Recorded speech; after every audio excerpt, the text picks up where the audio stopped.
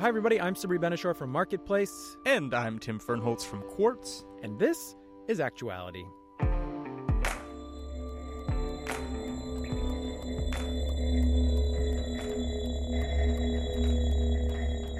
What you're listening to right now is the sound of global warming. Compelling. I can hear the doom. Well, you can hear the sound of global warming data, at least. And that's what this episode is about, listening to data. Yeah, what's the point of this? Well, what's the point of sonification? Perhaps our listeners know that we at Quartz love charts. We chart our days and nights. We chart prices. We chart macroeconomic indicators. We run charts of charts. We've got a website about charts called Atlas, atlas.qz.com. Yes, A little self-promotion. We can chart that. But obviously charts are not very podcast-friendly. I'm always pitching Sabri and Claire on just describing charts on the podcast, but no one really likes that. You can just wave them and listeners can hear the paper flapping. It's true. But flap no more. Today we have two experts in the art of making data into sound. That's sonification. We're going to listen to some of it and see what we can learn from it. But first, more global warming sound.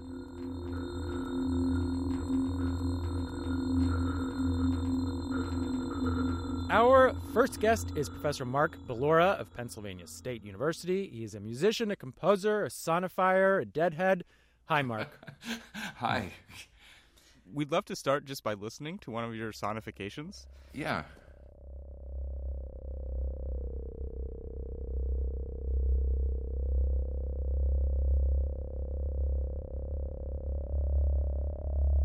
So, Sabri, what do you think you just heard there? I heard the sound of my own mortality. I know I haven't sonified that. That was from your Arctic sonification set, and it was the basal temperatures. Basal temperatures as in the temperatures of glaciers and ice sheets. These are the temperatures that measure global warming. So, yeah, the temperature of the ice, the Antarctic, at the point where it's making contact with the Earth. That sound is so cool and weird, and I love that, there's no way we could get a microphone to that place, but we just sort of heard it. Yeah. I mean, if you could get a microphone there, it wouldn't sound that way. That's the thing. It's not a literal sound of that, but what it was I had a set of data points that a geologist gave me here at Penn State, and the data points were the temperatures. So what I wanted to do was come up with a sound that kind of sounded like heat or warmth, just to suggest that we're listening to temperature activity here, and I wanted to represent that activity with a quality that we could hear. I think that was about 400,000 years of activity. Well, that's what we had over 6 minutes. I don't think we heard all of that. That might have been only 100,000 years. But anyway, the point is we get kind of this time-lapse listening photo. I come up with a sound model that is just intuitively suggestive of the phenomena and then try to make its activity clear. And just to back up a second, who invented sonification and why? Most of us would go back to a guy named Gregory Kramer, and he organized the first International Conference of Auditory Display, which was in early 90s. I think it was 94. And I think he just felt that intuitively that in our information age, we were heading toward the situation where we find ourselves now, which is where often we get more information than we really know what to do with. And nobody ever really looks at it. It's been said we create digital landfills. If we're getting all of this information, we're going to need more than just the eyes to make sense of it all. And it makes sense to use the ears, too. So that was in 1994 when we had computers to do all of this. But before then, people made graphs and charts with, rulers. Was there someone, a composer, using data to write music that could be played by people? Well, Pythagoras thought he was doing that. I mean, when he described music of the spheres, he thought that he was describing these cosmic harmonies that described the motion of the spheres that orbited the Earth and the tones that were sung by the sirens on them that we mortals couldn't hear. The thing is, before computers, they couldn't be that precise about it. I mean, yeah, you could play something like that on a guitar, but the kind of precision that we need to get really isn't possible unless you have a computer. You can approximate it and you can make some nice sounding music without a computer, but if you hope to study it, you really do need a digital instrument. What are some of the more interesting things that you have sonified?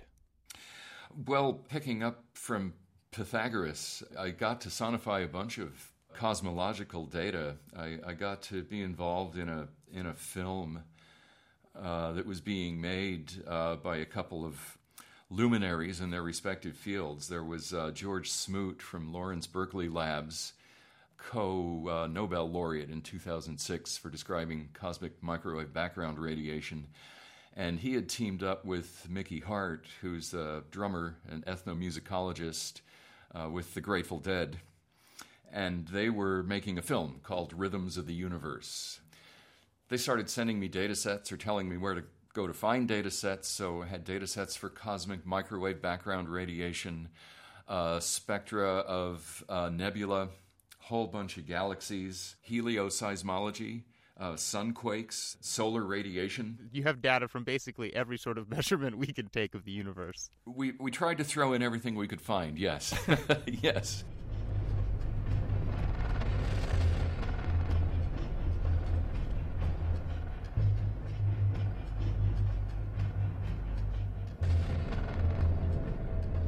Can you tell us some of the applications for sonification? Because it's one thing to hear a sound and then have it explained like, okay, like the pitch is the distance to the sun and the scratchiness is the solar wind. But like, could you listen to that first and then derive something from it? The ear is really good at picking up certain kinds of information. It's really good at getting cycles of information. And we're real good at picking up real subtle rhythmic changes and real subtle changes of pitch. You don't need to be a musician who's taken ear training. We're born with that. The ear is also really good at following multiple streams of information. There's this interesting sonification program, I think it's called X-Sonify, and it was written for an astronomer someplace, and the astronomer is blind. And so they made this software so that she could listen to the data sets.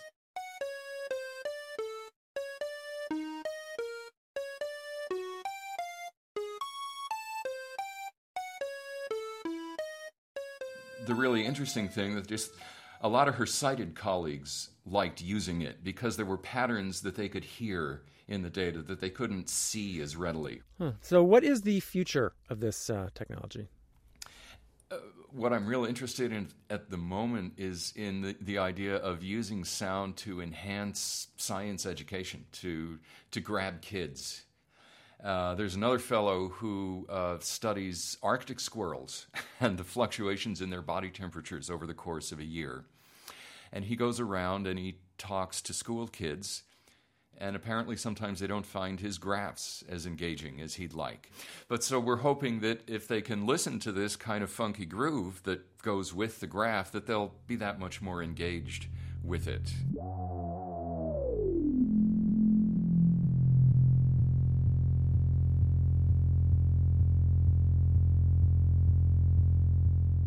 They'll grow up considering sound to be a part of the way you study science, just as we grew up considering looking at nice pictures as the way you study science. And in that way, the uses of sound will just accelerate as people are just brought up thinking that's how you study it. For kids out there doing science projects or anyone else that has a bunch of data, is there an easy way to sonify? Do we have to go to you to do it, or is there like a simple program we can download? I'm afraid at the moment you have to go to me or somebody, sorry, or somebody like me. There isn't an easy way to do it. That's not to say that there couldn't be one. Somebody would have to invent it, and I guess I could. The thing is, it's hard to come up with a general sonification tool. Different data sets have such different characteristics that most of us make them from scratch in a program like I use Super Collider, which is an audio synthesis programming language. Mark Bellora, Associate Professor of Music Technology at Penn State University. Thank you, and we are going to play you out on your favorite sonification from your collaboration with Mickey Hart of the Grateful Dead that you mentioned, Solar Winds.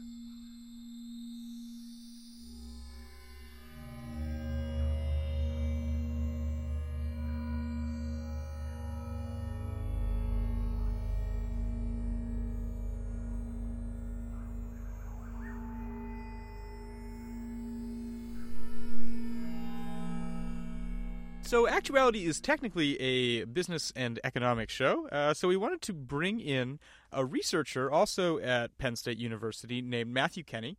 He also makes sonifications and has collaborated with Mark Bellora in the past. Hi, Matthew. Welcome to the show. Thank you so much for having me. I appreciate it. You focus on sonifying economic data. So let's listen to this first one you put together for Foreign Affairs. It is a model of bacon cheeseburger sales. That sounds great.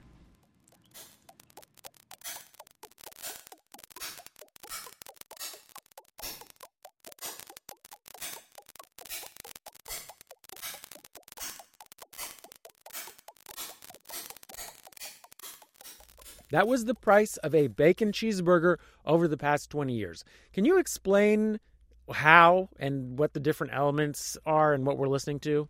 There are a couple of variables, obviously ingredients for cheeseburgers. There's the ground beef, the cheese, and the bacon. I looked at each of these variables and the price for each of the variables and sonified them over time. So as the price of ground beef increases, the speed, intensity, and the pitch of the sound increases, and that is the same for the cheese and the bacon. So overall, when you take these three variables together, you'll hear the price of a cheeseburger increasing over time. What was the banging sound? Which variable was represented by the clang, clang, clang? So the banging sound was the ground beef. So if you think of like a spatula running against a grill and flipping a burger. What other business data have you sonified? So I also made two other sonifications, and one was looking at coin sales, so the sales of silver and gold coins over time. For this sonification, I really had two ideas for sounds in mind, the sound of coins dropping on the floor, and the other one was banging, or like a bell-like sound. So I kind of met in the middle with those two sounds.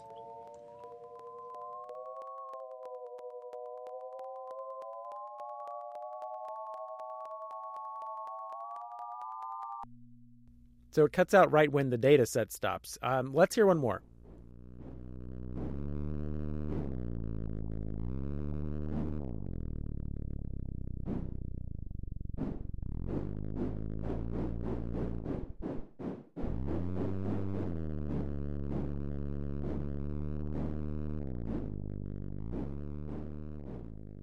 So how did you make this one, Matt? So this one was looking at car supplies and truck supplies over time. I was thinking about cars kind of whooshing off the lot in regards to sales. For the truck sound, I was thinking more of a truck engine. So what kind of sonifications would you like to work on in the future? There's no data set in particular, but what I am interested in is trying to come up with a way to create like a kind of monitoring system. If you think about the sports world and you're swinging a golf club and you want to know how far offline or online your swing is. So in the future, are we going to be like out on the golf course and I'm going to have like a tiny hearing aid in my ear, and when I swing, it's going to make a noise that tells me that I shanked it to the left? That's right. I would love to design something like that. That's exactly it. I'm excited about a future world in which we'll be interpreting everything through sonification. Matthew Kenny is a researcher at Penn State. Thanks again. Thank you so much. I appreciate it. So wrapping up, I guess I really wanted to find some way to put charts on this podcast where people would be like, oh, I can tell the trend, but I'm just not sure people are ready to interpret it. I mean, imagine someone seeing a chart for the very first time. Like, it might not make a ton of sense. I don't know, if we grew to recognize these sounds, if they were using sounds that we knew and we got used to. Yeah, well, I think that's kind of Bellora's long con, is, why he's so focused on the education stuff, is he wants kids to become conversant in that language. The other thing that I thought it was a good analogy for this is like old-fashioned, I don't know if you can do any more engines, like a car engine where the mechanic could hear what was going wrong. He would know the engine was off by so much or something. That seems like a way for us to relate to this. Oh, and I will say that I'm not done with this.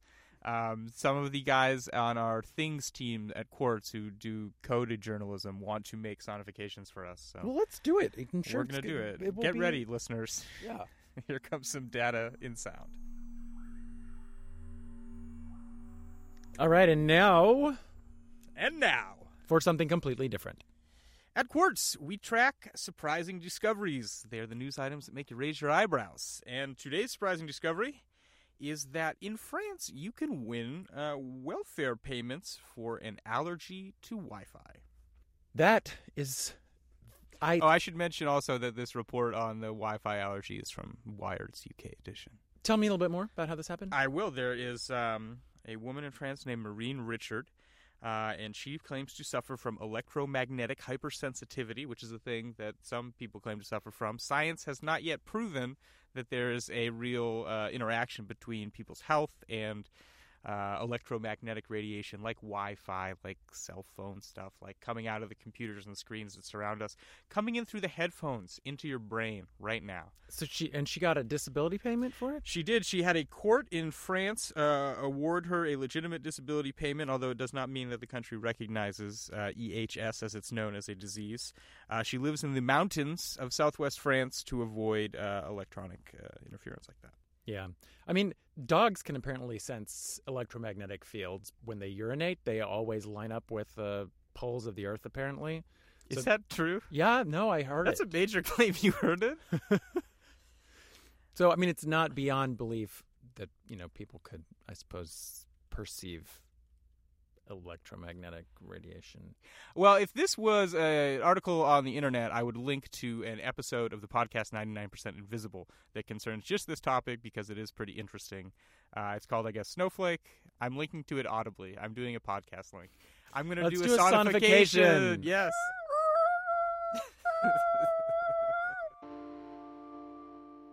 And that is all the time we have. If you want to know more about charts, sonifications, or the aesthetics of the orbital spheres, or the sounds that dogs make when they are pooping due north, I can't promise that we'll have any content on that at Quartz. Or anything else happening in the economy today, check out marketplace.org and qz.com. And while you're at Quartz, sign up for our daily brief. It is the perfect way to start your day. And, of course, we'd love to know what you think of this podcast, what you like and what you don't. We've gotten a lot of feedback that we really appreciate. And also suggestions for topics we should take on. So email us at mpqz@marketplace.org or leave us a message on our voicemail at 802-430-6779. Again, that's 802-430-6779. And holler at us on Twitter. I'm at Sabritri and Tim is at Tim Fernholtz with a Z. Jake Gorski made our theme song. Thanks, Jake. Thanks to our producer, Claire Tennisgetter, and to our overlords at Marketplace and Quartz. You've been listening to Actuality, the Marketplace Quartz podcast. We'll be back soon with more stories from around the world. See you then.